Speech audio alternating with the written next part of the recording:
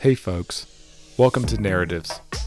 Narratives is a podcast exploring the ways in which the world is better than in the past, the ways it is worse, and the paths towards a better, more definite vision of the future. I'm your host, Will Jarvis, and I want to thank you for taking the time out of your day to listen to this episode. I hope you enjoy it. You can find show notes, transcripts, and videos at narrativespodcast.com.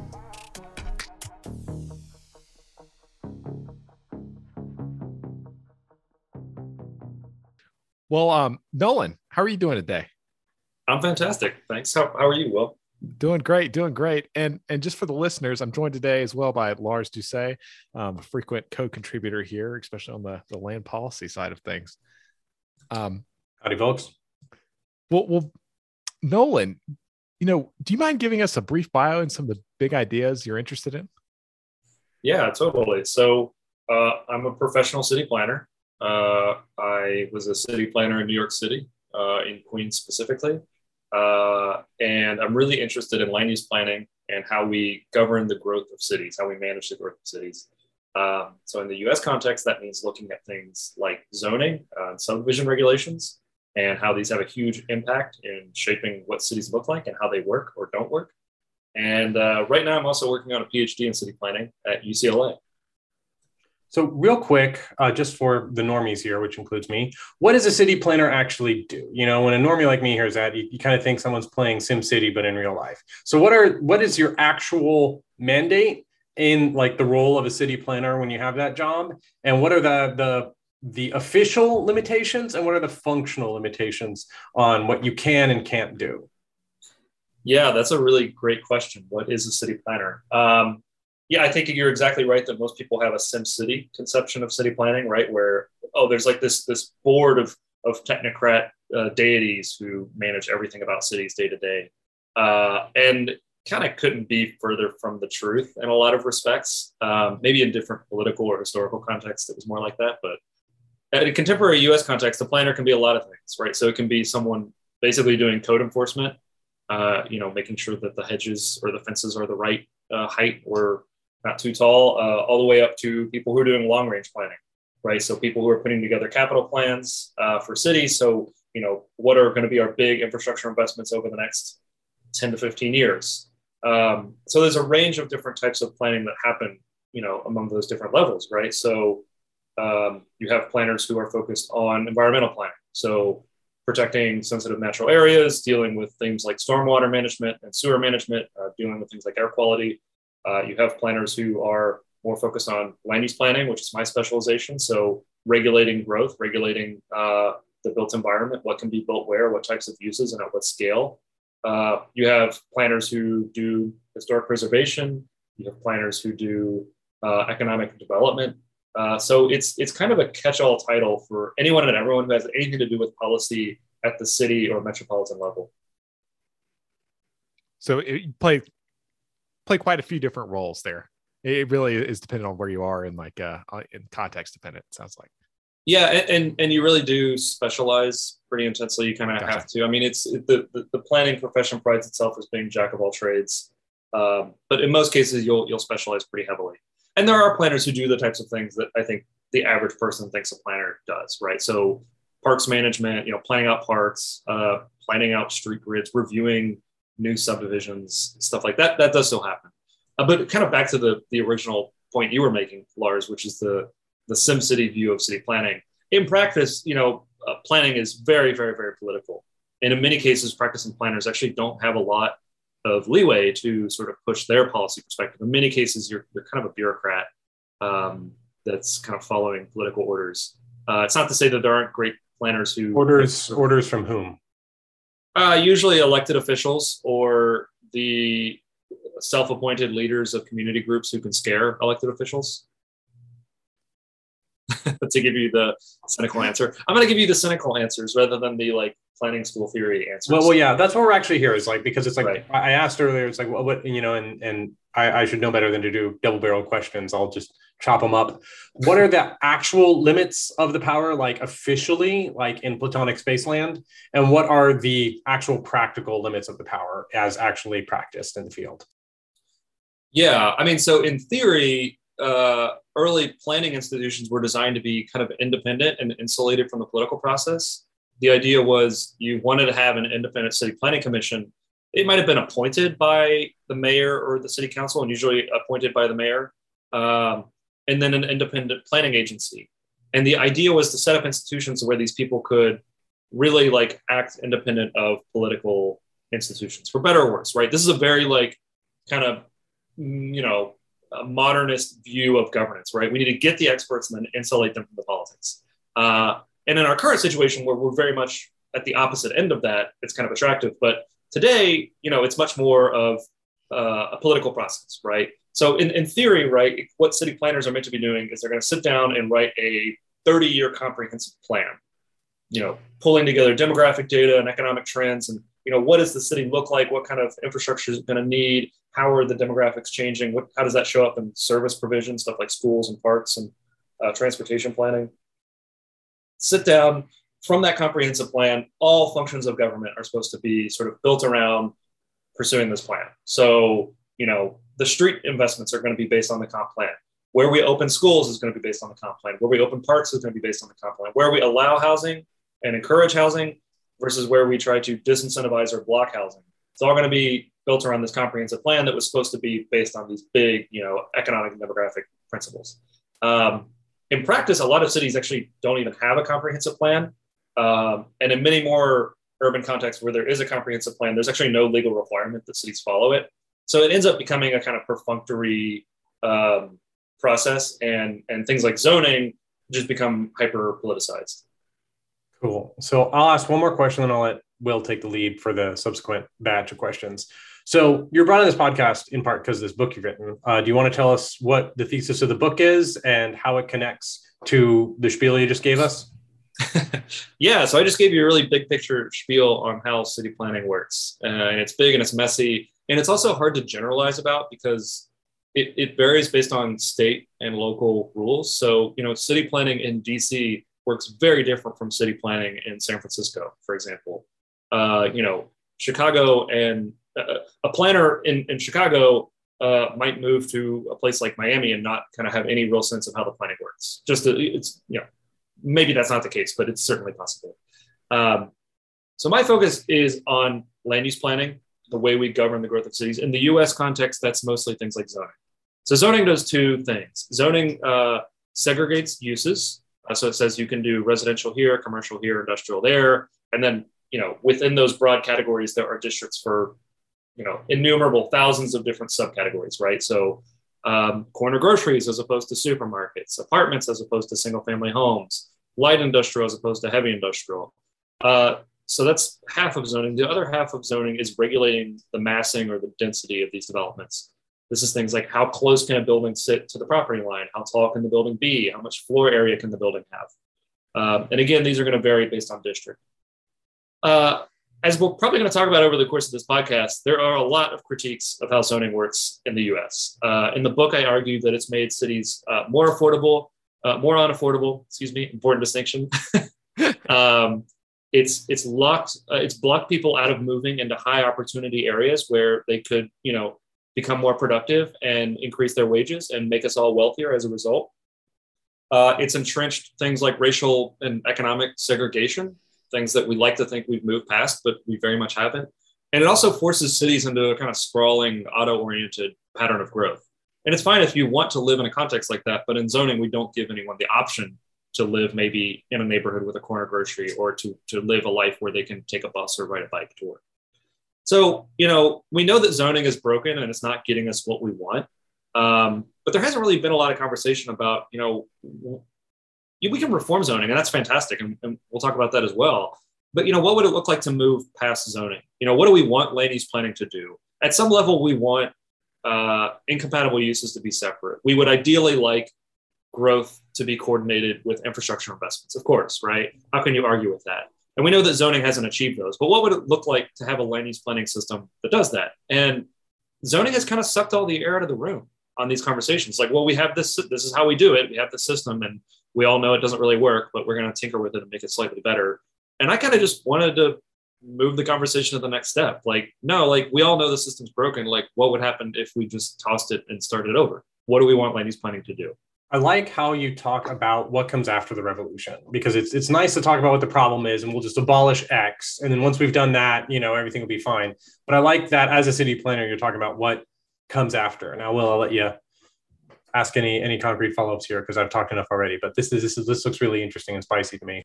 Well, after the revolution, they'll have to hire me and my consulting firm if they want the answers. Very nice rate. Absolutely. Well, Nolan, I'm curious. Do you know much about the history of zoning? Like, how did we get here? How did we get here? Yeah. So since the dawn of time, we have had land use planning. That's such a great freshman way to start a point. Since humans have lived in cities, we have had mechanisms that look like land use planning, right? Okay. So, regulations on building materials, which actually aren't usually in zoning codes today, but right. So historically, it would be like, you can't have the exterior of your property be built with flammable products for obvious reasons, right? Or rules about distances between properties if they were, or rules on things like noxious uses, right? So before zoning, we had rules to say, hey, you just can't have a slaughterhouse in the middle of the city. Sorry, we know it's going to be a problem. We know it's going to be smelly and noisy and people aren't going to like it. Or, rules segregating other disfavored uses, sometimes for what we would recognize as traditional externalities, sometimes for cultural reasons, sexual or alcohol related businesses, right? Zoning is a step beyond that. And right, so in the early 19 teens, at sort of the tail end of the progressive era, right around the time that we're adopting prohibition and things like eugenics are really popular. And, not to completely mischaracterize this era, but just to emphasize the point that a lot of bad ideas that we scrapped were popular back then. And I would argue zoning is one of them.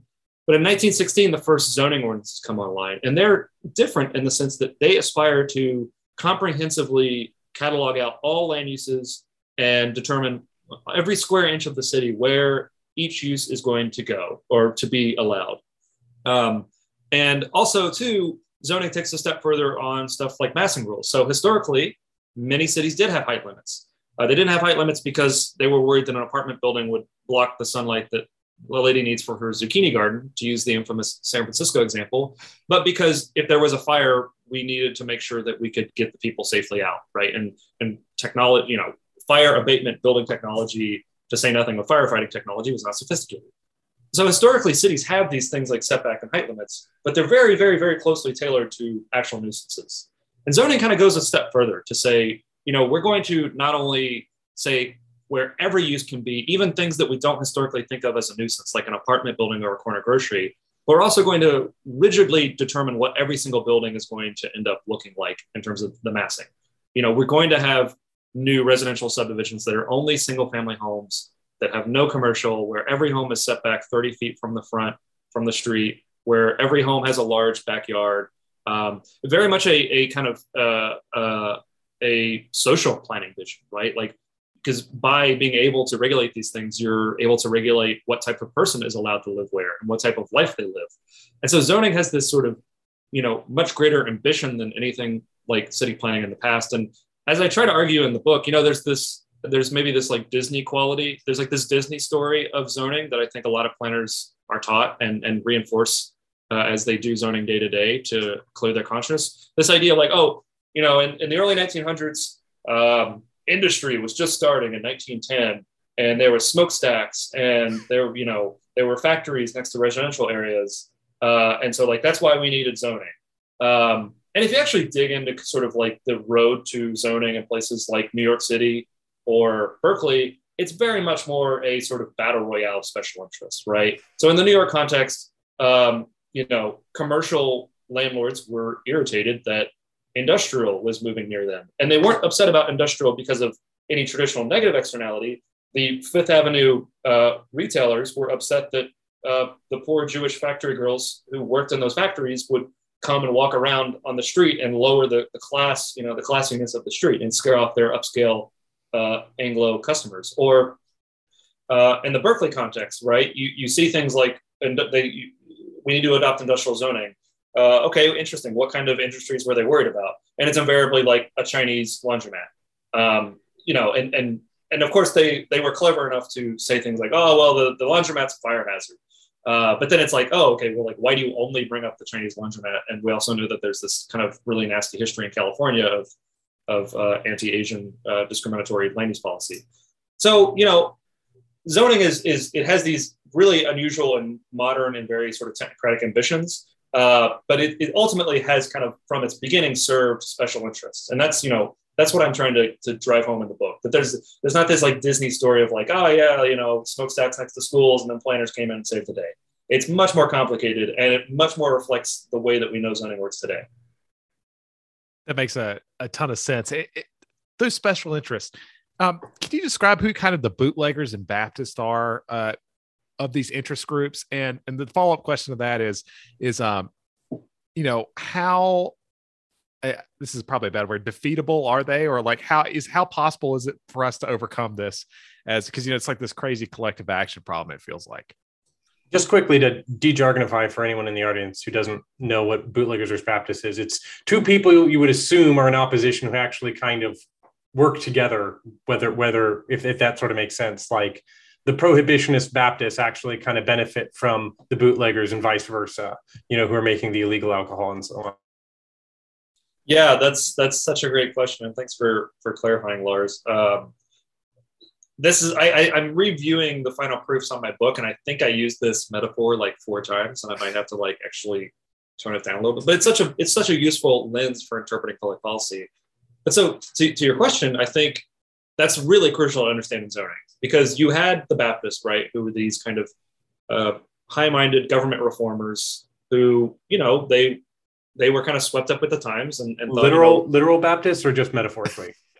I think they were literally probably some variety of mainline Protestants. Yeah. I don't actually, yeah, I'm almost certain that's probably what they were. Because that's another element of this, right? That's another lens of like politics that's kind of faded away. That's like being a mainline Protestant as like denoting your political views in some way, right? Like, because at the time, a lot of immigrants were Catholic, right? And people from Southern and Eastern Europe. Kind of put that tangent to the side now. But the Baptists in this context were people who, very understandably, like, let's use some of this human knowledge to, rationalize our cities, right? Like our cities are booming. And yeah, there are like, in some cases, real land use conflicts that could have been prevented. Yeah, there are issues of congestion on the subway in the New York context, or issues of congestion in certain very high density parts of the city. There were problems that were ultimately solved by institutions other than zoning, right? So overcrowding in housing, right? Which was partly a function of immigrants, being very poor and needing to crowd into areas where they could be near opportunity. We solved that with stuff like building and health and safety regulations. But so, you get this Baptist story for sure. The bootleggers, it really depends on the context. So as I mentioned in the New York City context, one of the main interest groups that pushed for zoning was the Fifth Avenue Association, an association of retailers along a very posh commercial district who were upset about the incursion of industrial. In other contexts, the principal bootleggers were homeowners who were irritated about apartments coming onto their block into maybe nice areas of the city where they lived. And rather than sort of, do it Kosian style and pull together and pay, property owners not to develop their property in ways that upset them, or, voluntarily opt into covenants or deed restrictions, they turned to government to basically enforce their preferences and enforce their financial interests. One thing that's really interesting about this is that it kind of seems like it's very much a heavy-handed kind of modernist, centrally planned kind of vision.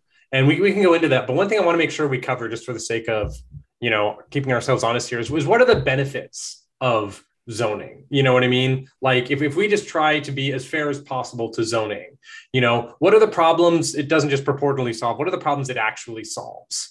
Right. And are there things like, I assume your case is that we can solve those things in other ways without all these problems, but what are the things like it legitimately does solve? Yeah. I have actually a section in the book where I try to steelman zoning. And I mean, I think to touch on, I know you wanted actual solutions that come out of zoning, but I think the argument that we need mechanisms to prevent incompatible uses, and we need mechanisms to coordinate growth with infrastructure investment is obvious, right? I think there's no question in my mind. And exactly to your point, because zoning is around and because zoning is such a powerful tool, it often does end up getting drafted to do things that kind of look like city planning, right? So like we say to new developers, hey, if you want to build this big building, we're only going to let you do it if you dedicate some area on the ground floor for a public plaza.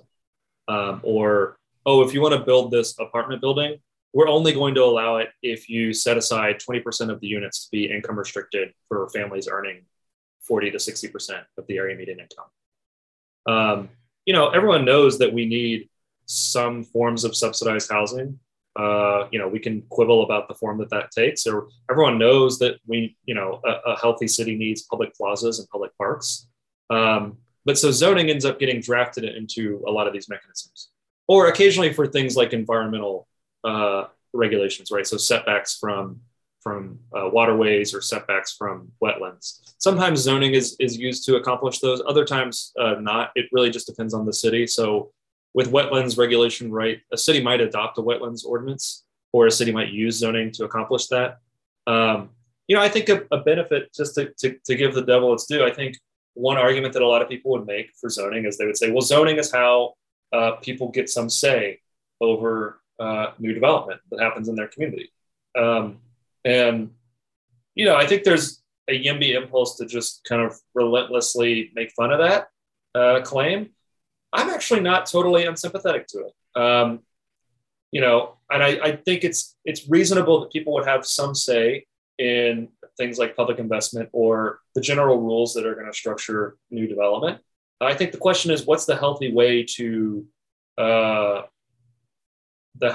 sort of give people that say? Today, the way that zoning does it, and I'm sorry, Lars, I'm going to slip back into criticism here. The way that zoning does it is to say, all right, like when a building gets proposed, you can come and yell at the developer and also the city planner, and then we'll make the project smaller, or we'll just kill it. And that's you having your say. I think that's a very impoverished view of like public participation and participatory city planning. And I think another way we might do things is to say, let's take that comprehensive planning idea seriously.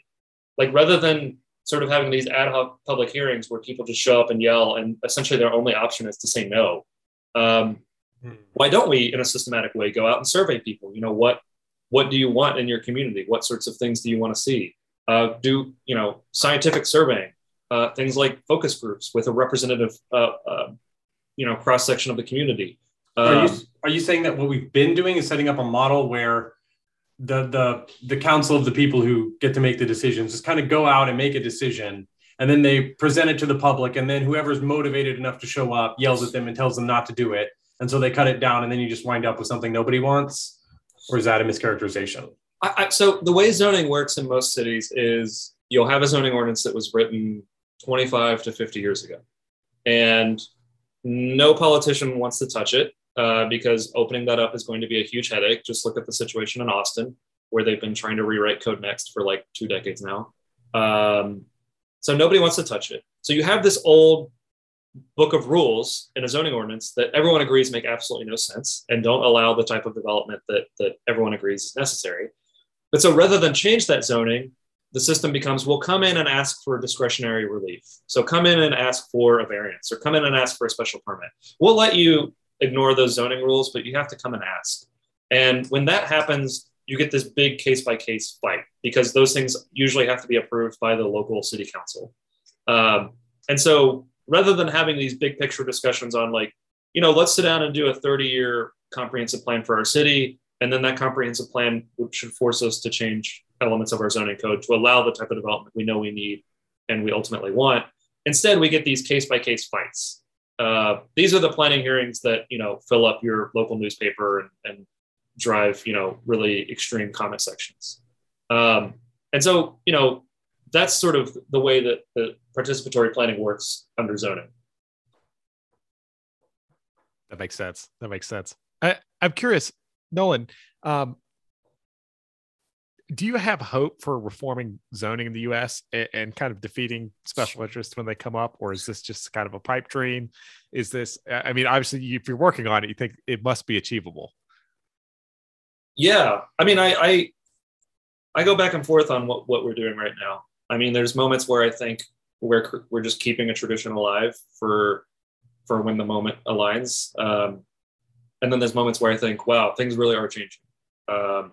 Here I'm in Los Angeles, which is kind of like an advanced case of zoning breaking a city, and ditto for San Francisco in a slightly different way. And here the problem of things like housing affordability and access into high opportunity regions has become so extreme that there finally is a coalition that can overcome all those special interests. And I think that's mostly what we've seen with things like the YIMBY movement, right? People have all these conspiracies about the YIMBY movement. And to my mind, it's just fairly obvious that for one of the first times in US history, a lot of young professionals realized, oh, I don't actually have a path toward owning my own home. And they became naturally very upset about that. Of course, most of them just left and go, to raise housing prices in places like Utah and Idaho and Arizona. But of those who stayed, they were like, yeah, I mean, this is very obvious that the status quo hurts me and it enriches someone who was lucky enough to buy a Bay Area home in the 70s. And that's kind of a crazy system. That's a crazy way to run a city, let alone an entire country. So from that perspective, I'm really optimistic. I mean, we're already seeing policy transfer happen. So stuff like California pioneering the preemption of accessory dwelling units, which allow homeowners to have an additional apartment in their garage or attic or basement. California has legalized those statewide, regardless of how restrictive local zoning ordinances are. And we're already seeing. Can I just say how much I love the phrase legalize housing?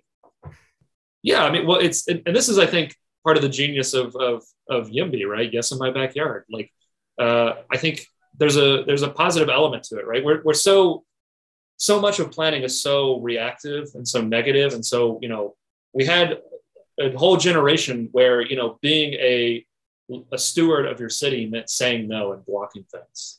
And in a different context where you had stuff like freeways being built through neighborhoods, or you had the government coming in and actually eminent domaining an entire neighborhood, I actually think that impulse was totally valid, right? And, the people who stopped neighborhoods from getting demolished to build freeways or to build, sports stadiums, God bless them. But we're in a very different context now when that same impulse gets applied toward a fourplex or maybe a coffee shop on the corner of your street, right? Like these are very different things. This is no longer, hey, we're going to stop, large malicious actors from coming in and taking away people's homes to, we're not going to let you do what you want with your home. And also, we're just not going to allow anyone to build homes for you. But back to your question, I'm very optimistic. The conversation, to me, it seems like in a place like California, there's something like a consensus that something has to be done. I'm sure you can find troglodyte, outer wealthy suburb assembly members who are in denial about this. I know they exist. But for the most part in California, most serious people are like, okay, yeah, we have a problem. The problem is that there's just not enough supply coming online. And it comes down to a lot of these regressive zoning rules that were written 100 years ago. Let's fix it.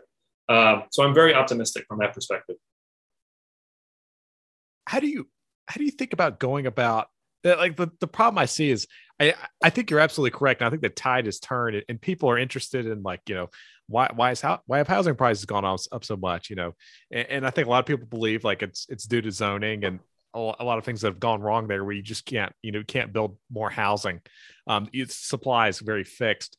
But my question is like, for an individual person, it's not worth very much versus the homeowner who doesn't want, the skyscraper beside them or something that would block their zucchini garden. Like the lady with the zucchini garden, she's really motivated to keep her zucchinis growing, right? Whereas like, yes, it would be much better if my rent was like $50 less, $100 less a month, but that's spread out. And for her, it's very concentrated. Does that make sense? No, absolutely. I mean, I think in the near term, they've avoided this problem because I think people have a kind of need to be a part of communities like this. So gotcha. You're exactly right that me as an individual renter, if I go out and do YIMBY advocacy, I have basically no dreams this is going to like lower my rent, or even maybe to a lesser extent that it'll make housing cheap enough in a near enough term for me to actually buy it. So on one level, like I sort of appreciate what I'm doing as making cities cheaper for the next generation of people who are in my situation, and getting some psychic benefit from that. And also the benefit of a community. You know, I found that these groups are really great, and it's passionate. If you want to meet people who are really passionate about building more affordable, walkable, equitable cities, you know, these are great communities to be a part of. But I think exactly to your point, right? There's some fundamental issues with the system that this is partly one of the reasons why I sort of I'm trying to move the conversation forward. What comes after zoning? Because you're exactly right that incumbent property owners are always going to have some incentive to use a system like zoning to exclude. And they're going to have a much stronger incentive to show up at those meetings. And at the end of the day, they're probably almost always going to be the key special interest that's driving land use planning. And we need to think about a system that's robust to that sort of different capacity or interest in being involved in the process. That's sort of why I get to this whole need for things like scientific surveys or focus groups. Let's get into that. What comes after the revolution? What comes after zoning? We can talk about how we get there in a bit, but what is the vision you want to implement? Yeah, so I make the case for two things. So the first half of this is we have a city that doesn't have zoning. It's Houston. Houston's a very weird city. It's hard to refer people to zoning because I don't think Houston made so many of the other city planning mistakes of the 20th century, right? They built huge freeways. They demolished half of their downtown. They mandate parking, stuff like that. But they didn't make one mistake of 20th century planning. And that was they didn't adopt zoning. And they have a sort of unique system for making that work. Like, why did Houston not adopt zoning? One of the reasons is that they had a pretty robust system of private deed restrictions and covenants. So people in these single family home neighborhoods who had extremely strong preferences for keeping out things like neighborhood commercial uses or even multifamily basically were able to opt out of non-zoning. They have these deed restrictions. Now, people always love to say, oh, these things are basically like deed restriction, or deed restrictions are basically like zoning. Houston basically has zoning. It's not at all the case. These deed restrictions only apply to these very small pockets of where these people actually live. And so unlike in a zone city, they don't really have any say on what happens outside their little fiefdoms. They don't have any say on what happens on the commercial property that's just down the street from their subdivision. That's interesting. And that is the case in other cities. So I, as a constituent there, can have say on what happens in a place outside of my own local community. Yeah, or outside your, right? So you might be on a residential side street, right? And it's all single family homes and you're in Houston and there's a deed restriction that applies to all of them that, hey, all of us want this type of community. So we're all going to sign this agreement saying that we're not going to turn our homes into apartment buildings or office buildings. Setting aside that office buildings don't even want to be on streets like that. But at the end of the street, right, there might be like an IHOP on the corner. And as rents are going up, IHOP said, land prices are going up. IHOP says, all right, actually, this land is more valuable to us to just sell it, and then move into the residential pad or the retail pad that a developer will put in the new building, right? Perhaps. And in the Houston context, neighbors can raise a fuss, and they do, but they ultimately don't have a lot of levers for stopping that if it's outside of their little deed restricted, fiefdom. So you're saying that like zoning, sorry to interrupt, but like basically there's a key point here I want to make sure I'm interpreting correctly, is that it seems like zoning is a way to kind of superpower the right to complain of people who don't like the direction something's going into. So so it's not just that there are organized opposition, it's that the law props up the organized opposition to have like really like super standing to complain or something like that. Yeah, that's exactly right. I mean, the institutions effectively have that result, right? Which is that if it comes down to if enough people show up and complain, something's not going to happen, kind of regardless of what the findings are. But it's not just like a pure democratic thing. It's like there's enough angry people who don't want this, so therefore it doesn't happen. It's like, no, it's because the law of zoning gives their votes basically much more power than other people's because they can point out that this is like against the zoning ordinance or whatever. Well, this is I think an area where zoning zoning in theory diverges with zoning as applied, right? Zoning in theory, that IHOP let's say that IHOP needs a rezoning to be an apartment building. They go to the city planning commission, they make their case, they say, hey, here's all the ways that this project will advance community, ideals discussed in the comprehensive plan. Here's all these sort of community needs that this project is going to fulfill. Right? In theory, the city planning commission is supposed to make findings on these types of planning considerations. In practice, exactly to your point, we have kind of a tyranny of whoever shows up to complain. Right. And as we know from literature, the types of people who show up to complain are not very representative of the broader community. In many cases, they're older. They tend to be white. They tend to be much wealthier. I mean, when you have these planning hearings that are at 11 a.m. on a Tuesday, naturally, you're going to get a certain type of person. But so zoning in practice ends up becoming this situation where it's a tyranny of whoever shows up and how they feel about the project. And so in a context like Houston, it's slightly different, right? So people within their communities, they can voluntarily opt into land use rules that might look something like an R1 zoning district, or might look something like a single family zoning district in another city. But number one, they have to voluntarily opt into it. And number two, they have no say on properties outside of the community that opted into it, without maybe buying those rights or negotiating for those rights. And that's something you do see in Houston and other unzoned contexts, is when you don't have this sort of regulatory fiat determining what can go where, neighbors actually talk to each other and they actually buy each other's rights. And they, of course, some communities are going to have more sophistication in this than others, but so you have to pay for the right to exclude, essentially, is what you're saying. Is that it's like, if you want the right to keep your neighborhood frozen in amber, you have to buy out the other people who may not agree with you, rather than just have it as some kind of divine right.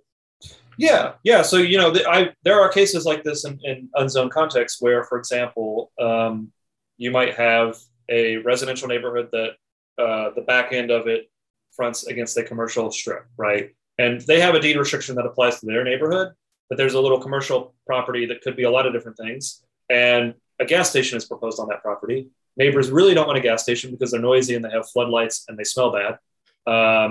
And so they buy out maybe the right of that property owner to develop it into a gas station. They say, we'll be fine with a strip mall, but we really don't want a gas station.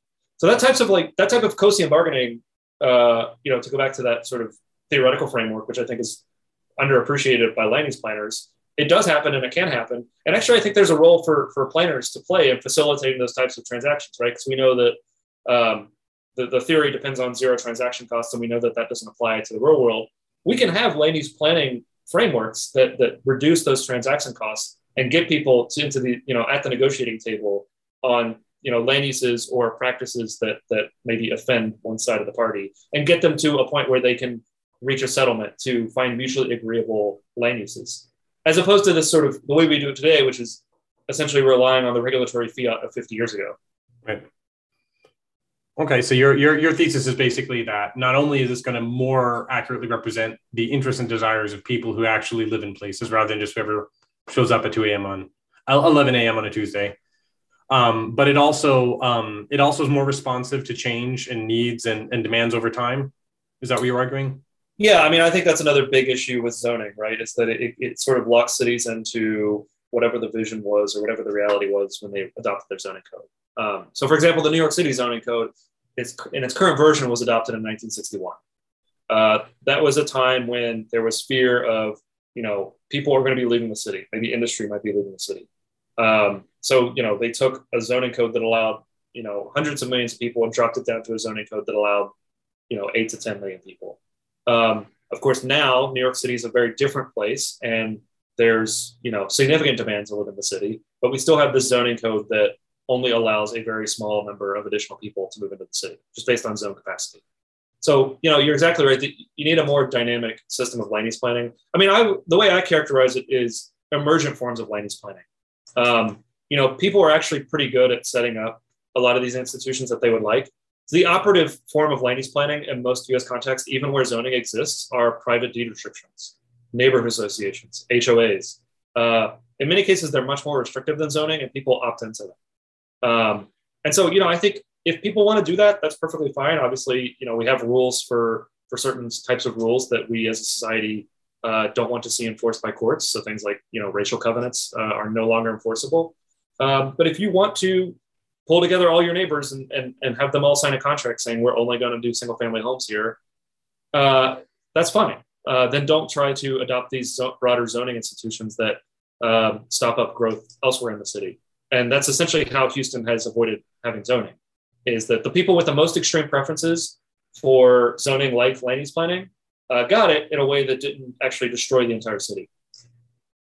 So it's interesting you bring up Houston, because I grew up around Houston. I grew up in Conroe, which is just a stone's throw away. And Houston, it famously doesn't have zoning. It does have the covenants. It's really interesting to hear you talk about the nuance between those, because I've often heard that deed restrictions basically are zoning by another name. But it's interesting to hear that you take the position that they're not really, and it's interesting to get into those details. Now, one thing that a lack of zoning, you talk about Houston's other mistakes. A lack of zoning has not saved Houston from is just enormous sprawl. Like Houston, more than plenty of other cities, has just enormous sprawl. And so here is something where I'd like to do a little segue here towards the end of the show towards Will and I's mutual interest is, Georgism and land value taxation, and it's interesting sometimes in urbanism is that you see people who think like land value tax will solve this and that's all we need. And you hear some other people think, no, we don't need that at all. All we need is zoning reform, and Will and I kind of take the position that they're allied positions. They're two great tastes that taste great together. And they kind of work better if you have both together at the same time than individually. But I'm curious what your position is. And, do you agree? Do you disagree? What is your take on land value taxation and property tax reform alongside zoning reform? Does it help? Does it hurt? Is there really tricky nuance to get right? What do you think? Yeah, just to sort of like start in a different place with answering that question. A city like Houston is sprawling, for reasons that probably weren't ever going to be really affected by the land use planning, or maybe even the property tax system or the land tax system you had in place, right? Houston is kind of like an urban economics model. It's a flat, featureless plain with, not a lot of like high value agricultural uses, not dissimilar to, other sort of Southwestern cities, right? So why does a city like, to a lesser extent than Houston, why does a city like Phoenix sprawl, other than where it bumps up against public land or reservations? Because there's literally no other economic use of the land. And so as soon as, you have the infrastructure in place, that those properties are going to get developed usually into single family homes. But isn't there an argument that the infrastructure is not necessarily able to support itself, and the nature of, kind of the strong towns argument that it's like sprawling happens because it's cheaper to buy the marginal land, even if that's worse for the total economic system because speculation has driven the price up of the interior land. So you have to go get the later land, even though now you're paying more to like pave a road out there and drive sewers out there and all that kind of stuff. Yeah, although in the Houston context, I'm sure they have like a Ford F-150 Texas edition or whatever, rather than a Subaru. But no, I just wanted to start with that because people are always like, oh, well, like Houston doesn't have zoning and look at how sprawling Houston is. Like Houston doesn't look like Boston. Well, it's like there are historical and geographical reasons why Houston doesn't look like Boston or New York, right? When you have like you have places that actually have like land constraints. Development is going to be denser just by the nature of land prices, or cities that grew up before the advent of the car are going to end up looking very, very different from cities that grew up after it. I'm not an expert in land tax issues. I'm broadly sympathetic to the argument. I think it makes sense. Of course, this is so much of the value of land is tied up in neighborhood uses, and in that sense, it is kind of a land use planning consideration, right? That so much of the value of your land comes from what your neighbors do, and also the infrastructure improvements. I think for another thing for a city like Houston, just to sort of say, why does Houston sprawl? Is it a function of non-zoning?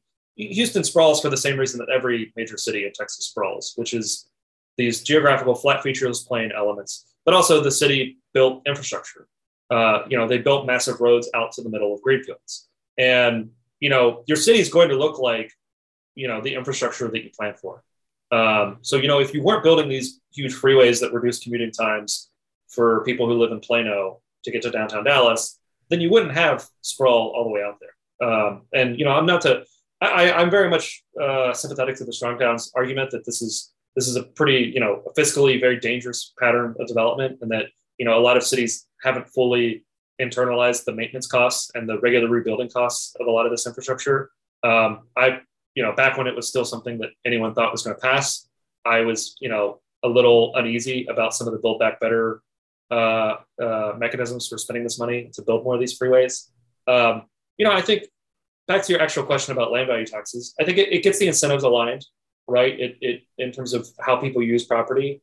One of the things I wonder with it is for, the extent to which this pushes, long-term homeowners out of their property if they don't want to, right? So something that was happening in Lexington, which speaks to just how bad housing prices have gone national, that my hometown of Lexington, Kentucky, has things like gentrifying neighborhoods and rising home prices, is what was pushing out a lot of incumbent homeowners was that as more people were moving into the community, property taxes were going up.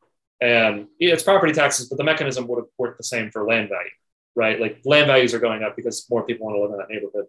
So the only way they were able to kind of get out of the situation where, in many cases, retired senior homeowners were having their property bills quadruple or, quintuple was to offer some form of relief for low-income households. That's something where because I think that the basic theory makes total sense to me. But I wonder about these sort of marginal cases of how do we work around some of the problems of land value taxes? Yeah, you're the expert though, so I mean, you have interesting ideas on this. Well, there's a lot of people you talk to. There's a lot of schools of thoughts. There's some people who want to do all sorts of political horse trading. You know what I mean? So one of them is that it's one of the oldest ideas, of course, is that you take a lot, all or at least a portion of the land value tax that you raise in your community and you redistribute it as a citizen's dividend, right? And what that basically makes it is that, that's basically kind of your sort of abatement right there. Other people are willing to carve out some restrictions and do some horse trading for, the poor widow, so to speak. Right. But the other part of the argument is that something people bring up a lot is that nobody talks about the poor widow who's a renter who gets kicked out of her place. And nobody talks about the poor widow who's homeless, who can't afford a place. Mm-hmm. Right. It's only the poor widow who's in a $500,000 million home who needs to pay taxes on it that anyone ever everyone cares about her rights, but nobody cares about the other two poor widows. And so, I mean, in terms of practical politics, there's a lot of roads you can go down. I think, first of all, even your most ardent single tax or Georgist admits that we're not getting there overnight, and that, the first step is to take your existing property tax regime and just shift it off of buildings and onto land, but collect the same amount of tax. So that really, hopefully incentivize more building in various places and stuff like that, so that the supply can reach, as the population increases, housing increases too, so that it's not just this one-way ratchet. I mean, it's a big discussion. I don't want to monopolize what is your interview on this side topic, but we wanted to at least touch on it. No, it's interesting. I mean, I think of the issues that I focus on, I think there are similar considerations, right? So in the transportation planning realm, things like congestion pricing or the pricing of on-street parking. These are things that the theory is rock solid in the same way that land value tax makes sense. And I think that the conversations actually come down to political conversations of, how do you adopt these things in ways that or how do you organize these things in ways that actually get passed, right? So you mentioned just paying out a dividend. I think that actually is pretty underrated as a policy mechanism. Or, in the parking context, right? I work with Donald Shoup here at UCLA, and his idea of how do we get neighborhoods to voluntarily adopt on-street parking pricing? Well, you set aside all the money that's generated by streets in that neighborhood, and you put it into a pot for repaving streets in that neighborhood, planting street trees, improving services in that community. So people can immediately see the benefits of the system, right? Or with stuff like congestion pricing, you take some of that money and you use it to improve the quality of transportation infrastructure. Or just like you said, you just pay a dividend. So I mean, I think it's really fascinating, and I'm a little bit more curious about progress on that. I to my knowledge, there aren't any cities talking about going over to pure land value tax. I know Pennsylvania has pockets where they do split roll or something like that, but Yeah, that would be an interesting. I mean, there are all these other conversations that need to happen to make cities work. That I think, like getting land use planning fixed, is like a near-term thing. But public finance and transportation planning are two other cans of worms that we can open up once we've solved housing affordability. Will, I think there's an LVT proposal in Richmond, Virginia, isn't there? Richmond's the big one right now. Yeah. Yeah. So it's coming back. It used to be this thing that was like kind of this crazy, like, idea that everyone had forgotten about, but it's coming back in a lot of ways in small and incremental measures. But there's a lot of renewed interest in it, as you can tell, along with just YIMBYism together. They're kind of correlated ideas for good reason, because they work together, in my opinion. Mm-hmm. I think ideas can move a lot quicker than we realize. I mean, if you had told me that California was going to effectively abolish single family zoning in 5 years, if you had told me that in 2016, I would think you're completely crazy. You could have made a lot of easy money off of me on a bet against it. Right. Or if you had told me that, like, in 2022, most major cities were going to have either abolished their minimum parking requirements or we're going to be pretty close to that, I would say, like, okay, you're extremely optimistic and God bless you. And minimal parking requirements are like, you must build this much parking with each new development or whatever. Is that what you're talking about specifically for the benefit of the listeners? That's correct. Yeah. So it says if you want to build an apartment building, you have to also build a parking garage with one or two spaces per apartment. Or if you want to build a supermarket, you have to build a giant surface lot. And this is one of those things that just, when you understand these rules and you know what they are, it sort of helps you explain why the U.S. urban landscape looks like what it does. Can I just segue back to the SimCity vision? One thing that's really interesting is that if you go and you play SimCity, or the new incarnation by a totally different company, City Skylines, you'll notice the lack of parking, the conspicuous lack of parking. If you compare it to an overhead aerial photograph of actual American cities, like the amount of surface parking versus what you see in these little city planning games, there's no parking. And if you interview the developers, they're like very aware of it, but they said it's like, well, if you do that, the cities are ugly and it's not fun and it's not as interesting. And so we just kind of pretended that there's infinite underground, just free parking for everything. Like the little car just arrives at the building and then disappears, And right. I think that's kind of very telling that aesthetically, like we kind of have that preference, and but in real life, like we have these like splayed out parking lots just everywhere. No, absolutely. I mean, this gets back to the way we started the conversation almost perfectly. You don't have giant parking lots in SimCity. There's no threat that you're going to get fired in SimCity. Yep. In a way that you might if you're an actual city planner. There's no public hearings where people will show up and yell at you. I comment on I did a 20-year retrospective on SimCity in Reason Magazine, and I try to sort of comment on all of this and the irony of this game inspiring a generation of people to go into city planning and sort of the rude awakening that we all collectively got when we actually went out and discovered how dysfunctional U.S. city planning institutions were. But like I was saying, I'm optimistic about a lot of this stuff, and I think there's a lot of great people doing fantastic work, and we're seeing really good policy ideas spread, and a lot of really great people enter this space and do really interesting research and activism. So I'm optimistic. And then, of course, once my book comes out, it'll definitively solve all these problems. That's great. We're good to go. Well, Nolan, thank you so much for taking the time to come on today. I know we've got to get you to a class you're teaching this evening. Where can people find your book? When's it coming out? Where would you like to send people? Sure. Yeah. So you can pre-order a book. It's coming out in June. You can pre-orders are open on Island Press or on Amazon. What's the title again? Arbitrary Lines: How Zoning Broke the American City and How We're Going to Fix It. That sounds like a great read. The working title was actually Against Zoning, but my editor insisted that was a little too harsh. And she was obviously right. And that's why editors make the good butts.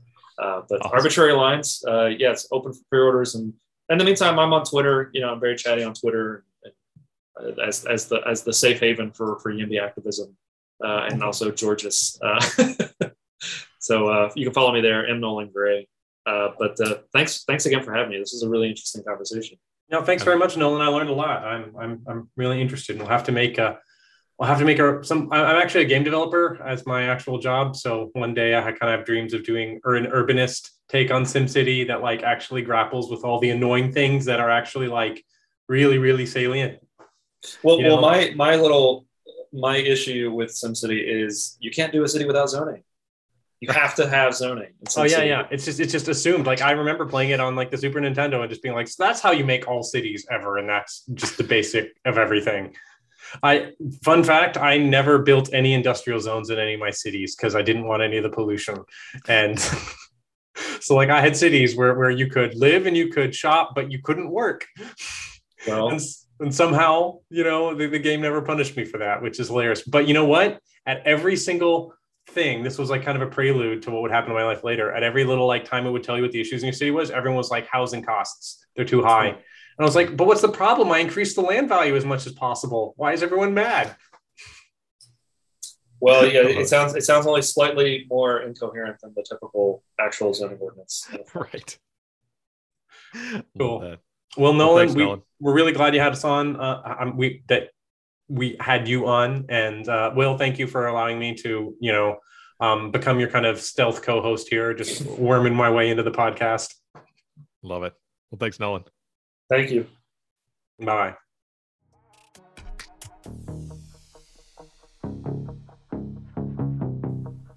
Thanks for listening. We'll be back next week with a new episode of Narratives.